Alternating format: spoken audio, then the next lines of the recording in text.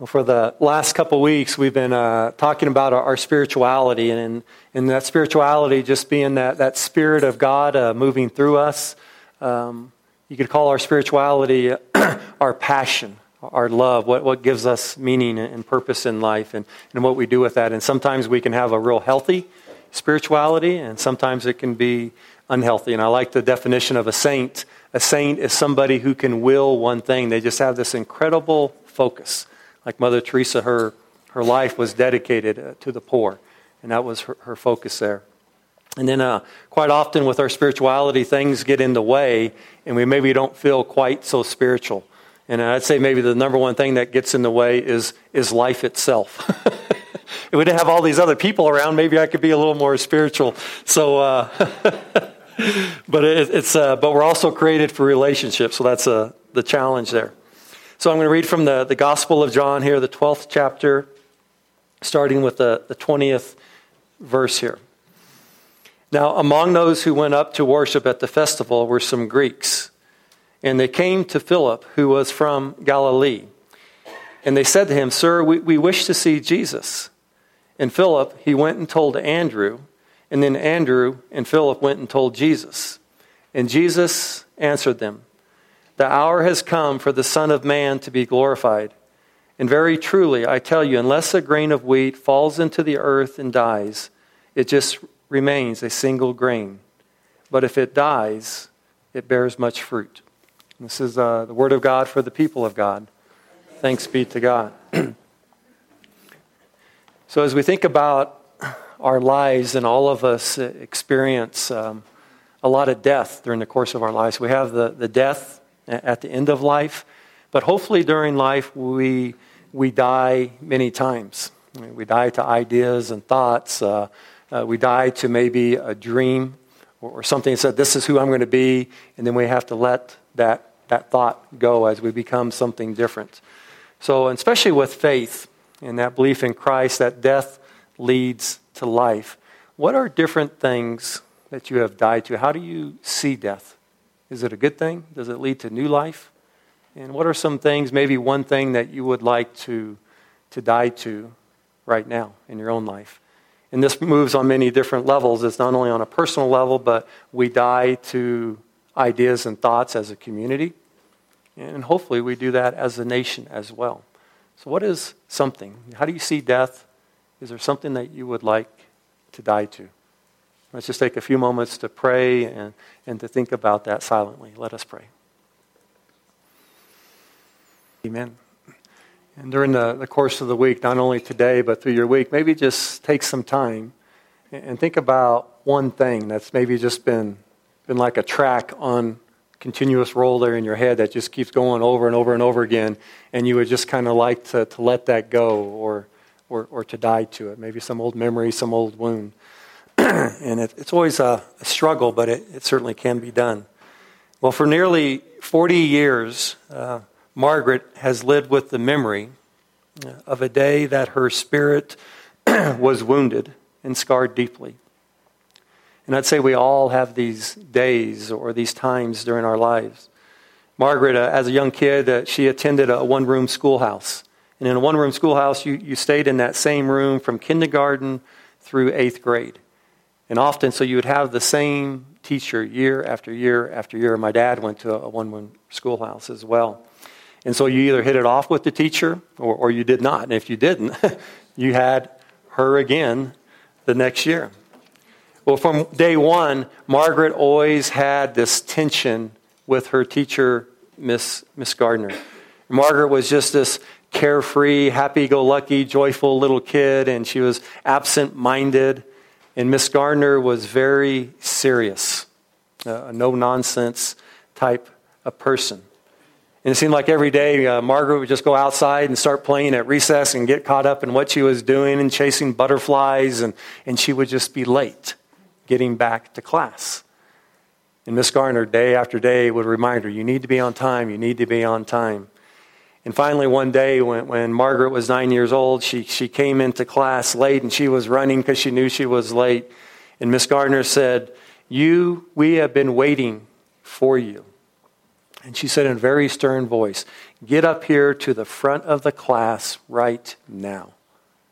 And she knew she was in trouble. And Margaret went to the front of the class just very quietly and faced her classmates. And then Miss Gardner said, she said to the class, "Margaret is a bad girl. And she is irresponsible. And I have worked with her and worked with her and worked with her. We need to teach her. We need to force her to see herself for who she is." And she told those children, said, "One by one, I want each of you to come up here and take a piece of chalk, and I want you to write something bad about Margaret on that board." And Margaret was sitting there just trembling. Is this true? Is this really me? And those kids, one by one, went up to the chalkboard and took that piece of chalk, and they wrote sentences. Margaret is stupid. Margaret is selfish. Margaret is fat. Margaret is careless. Margaret always gets us in trouble. And she just started to cry. And those words felt like a knife piercing her soul. I've always wondered about that saying, we all grew up with sticks and stones. May break my bones, but words will never hurt me. I think words often hurt more than those stones. And she just felt horrible, and the light went out of her. And it was the longest afternoon of her life, and she went home and she crawled into bed saying she had a stomach ache. And that pain never really left her. And she started becoming what those kids wrote about her.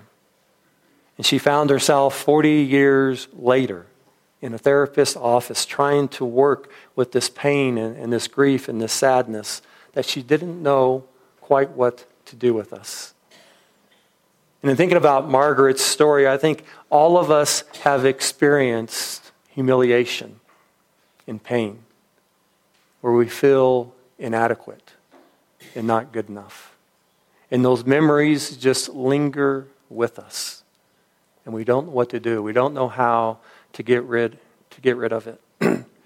And also, I'd say some of us, I know I have done this as well, that we have been part of that group mentality where we have written something or said something to somebody that hurts them deeply. And not only does it scar their soul, but it harms us as well. Can we heal from our wounds? Can we receive a new spirit? Can we let go of that pain and actually have new life? Can we be like that seed and bear much fruit? Father Ronald Rolheiser, a Catholic priest, he says, "No spirituality can pretend to be mature and healing if it does not struggle with the timeless questions of suffering and pain and death." And I think it's one thing that the way of Christ or the Christian faith does really well. When it's healthy, we address our woundedness, the pain, and the trauma of life, not only as individuals, but as a nation as well. We know how there's a way for us to address the pain. And the trite answers that we often receive about our pain or our struggles simply don't work.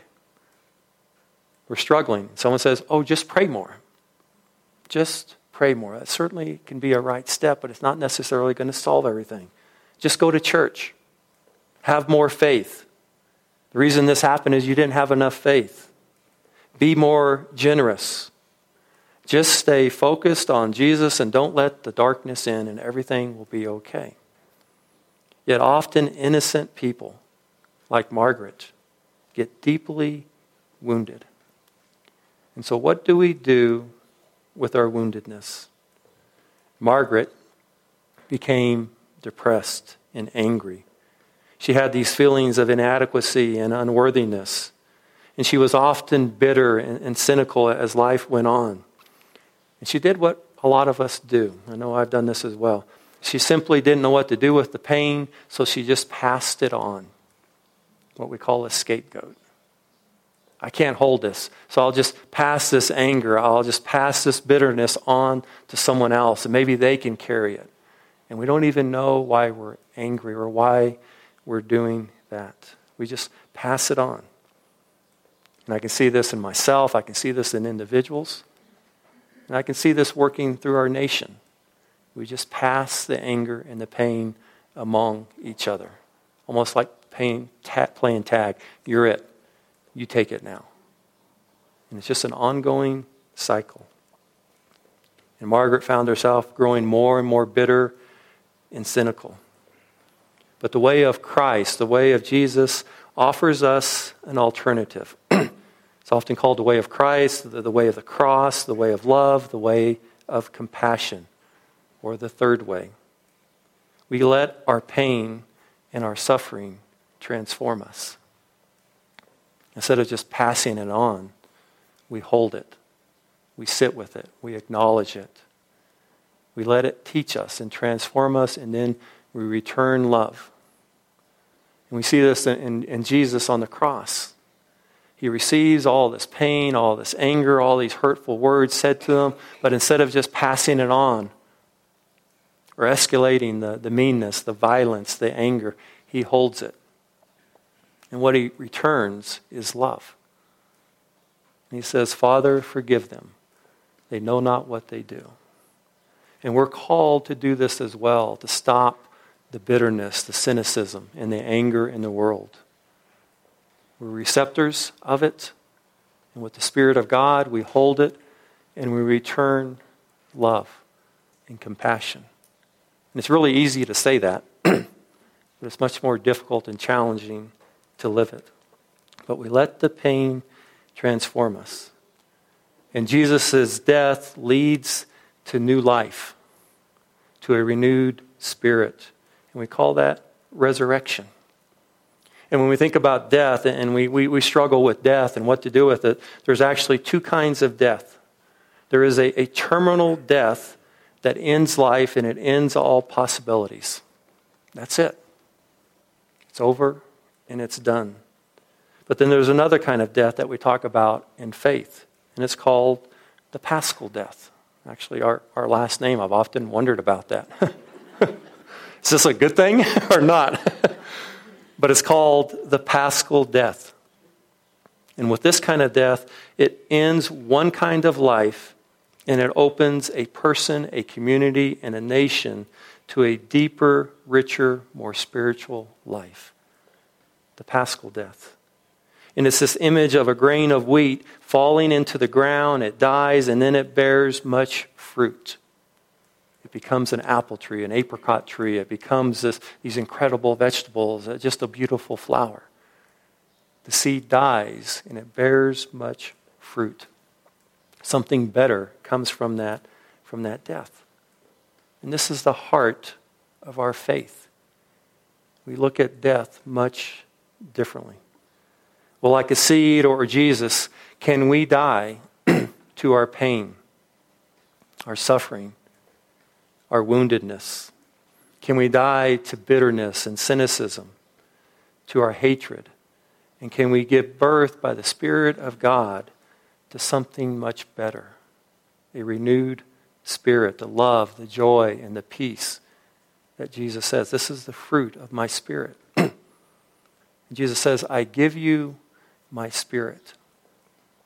Are we willing to receive that Spirit, or do we want to hang on to that which is old? Because in order to receive it, we have to die to the old to make room for something new. Can Margaret die to her past pain and that trauma? Can she have new life, a new or a transformed spirit? And can we have new life? Or are we always defined by our woundedness, by the pain and the trauma that we go through? Can we move forward as a nation?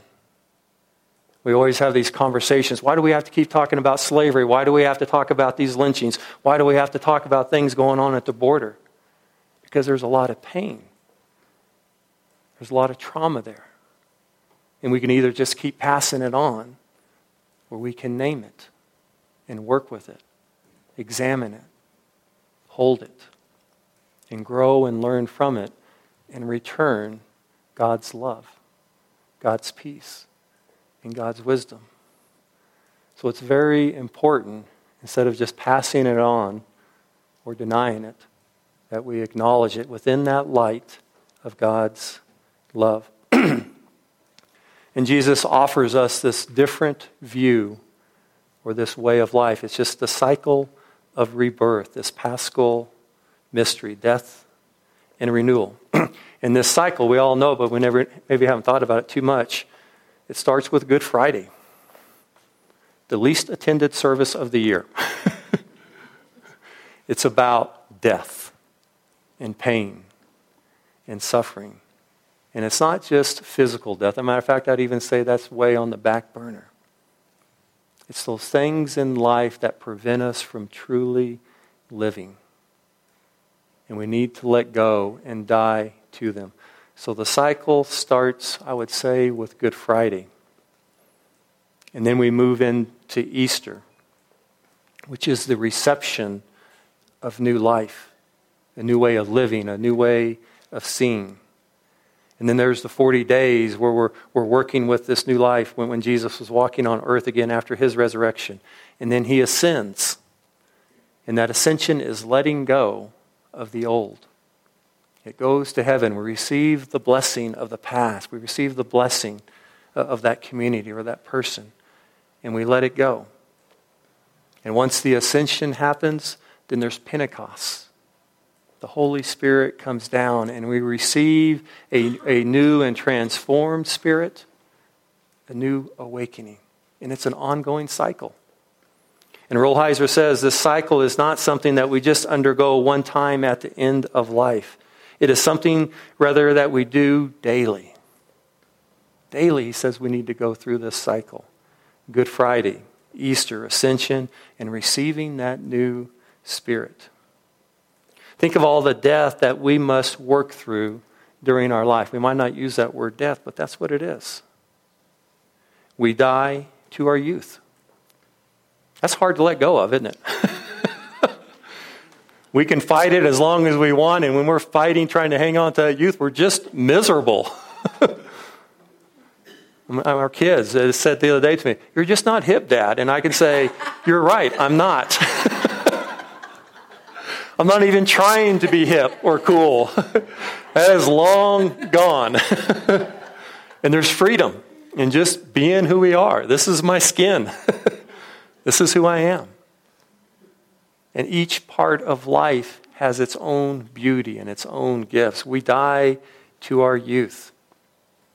We die to dreams, both good dreams and dreams that, if we hang on to that dream. I wanted to play for the Dallas Cowboys. I'm supposed to be long retired by now. And I would be absolutely miserable if I was still hanging on to that dream. It's not going to happen. We die to that dream, and we let it go, and we accept a new dream, a new vision, something else. We die to wholeness. Our well-tuned, well-manufactured, that's not the best word there, but our well-created bodies, they don't stay that way. And we have to die to this thought, this image of what it means to be whole. Every relationship we ever enter into is absolutely beautiful. And we call that the honeymoon. And it takes some maturity to realize that a honeymoon always ends. We have to die to the honeymoon and get down to the business of just loving each other and all of our messes and gunk. But there's beauty in that well, and there's also more freedom. And we learn to accept one another as we are. We die to honeymoons. We die to ideas of God and church. We have this idea of what God is supposed to look like, what church is supposed to look like. And we let go. God isn't, maybe initially, like when I was a kid, God was the old white guy on the throne. And we die to that image. And maybe God just becomes this presence, this love, this grace, and this goodness. And we die in all these things to bitterness and anger and resentment. And we have new life. We receive the gift of God's Spirit when we let go. And we receive the love, the joy, the peace, the patience, the kindness, and the goodness. So what would we like to die to today? What track is just running over and over in our mind and we just can't let it go? And we need to let it go and die to that. What are we hanging on to? Can we let go and trust God? Do we really believe that death leads to new life? And what does death and resurrection and Pentecost look like in our day-to-day lives? Believe it or not, I've seen it numerous times over my years here in all of us. Death, resurrection, and receiving that Spirit of Pentecost. There's so many possibilities. After decades of depression and anxiety, Margaret sought help and relief with a therapist, a really good therapist, a person of great faith who had lived life. And after 2 years of weekly counseling, Margaret was finally beginning to see the light again and starting to feel alive. And she was at her last session. Her therapist was ready to send her out into the world again. And she said, Margaret, there's just one more thing I would like for you to do. I want you to go back. She goes, you have grown so much. I can see the sparkle in your eyes, and you're being a blessing to people in your community and your life. But there's still more work to be done. She goes, I want you to go back to that one-room schoolhouse one more time. And I want you to tell me all the details of that day again. Describe each kid and what they wrote. Describe your teacher, Miss Garner. Just name everything. And we call this naming your death. There's real power in naming that which we want to die to.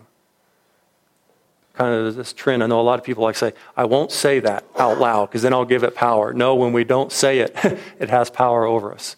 We name the death. We spend time with it. And so one by one, Margaret closed her eyes and she started describing each student and what they wrote on the chalkboard. In many ways, this was kind of easy for her because she had lived this for 40 years. She knew the story by heart. And as she started describing those kids and those things that they wrote on the board, she cried and cried over this memory that had just been planted in her soul. And when she was done, the tears would not stop. She was dying, a good death. And the therapist said, Margaret, you forgot one person. And Margaret said, no, I named everybody. She goes, no, there's one person that you forgot. She said, close your eyes again. And Margaret did. And the therapist said, someone is sitting in the back of that room, Margaret. And he's walking towards Miss Garner. Can you see him? And she hands him a piece of chalk. And he walks up to that chalkboard. He picks up an eraser. And he erases everything that was written. Every cruel thing that was written about you, he has erased. And that board is clean. Can you see that? And now he takes that chalk and he starts filling up that board. Margaret is loved. Margaret is gentle. Margaret is kind. Margaret is full of joy. She is strong and she is beautiful. And he just filled up that entire board with all these wonderful things about Margaret. And she started to smile and to laugh. And then there were tears of joy. And she was finally free from her past. She had died and received a transformed or a renewed spirit. And I was thinking about this story this week, a true story actually. Is this just a psychological trick? Just a little play on words? Or is it just wishful theology? Or is there real power in naming our pain, naming our deaths, and spending time with it, and then letting it go, and then receiving that new spirit from God, new life and new possibilities? Because this is the heart of our faith, that we can be renewed, we can be restored. And I pray for all of us that we may experience death in many ways, that we may let go and receive that Spirit of God which renews us and restores us each and every day. Amen.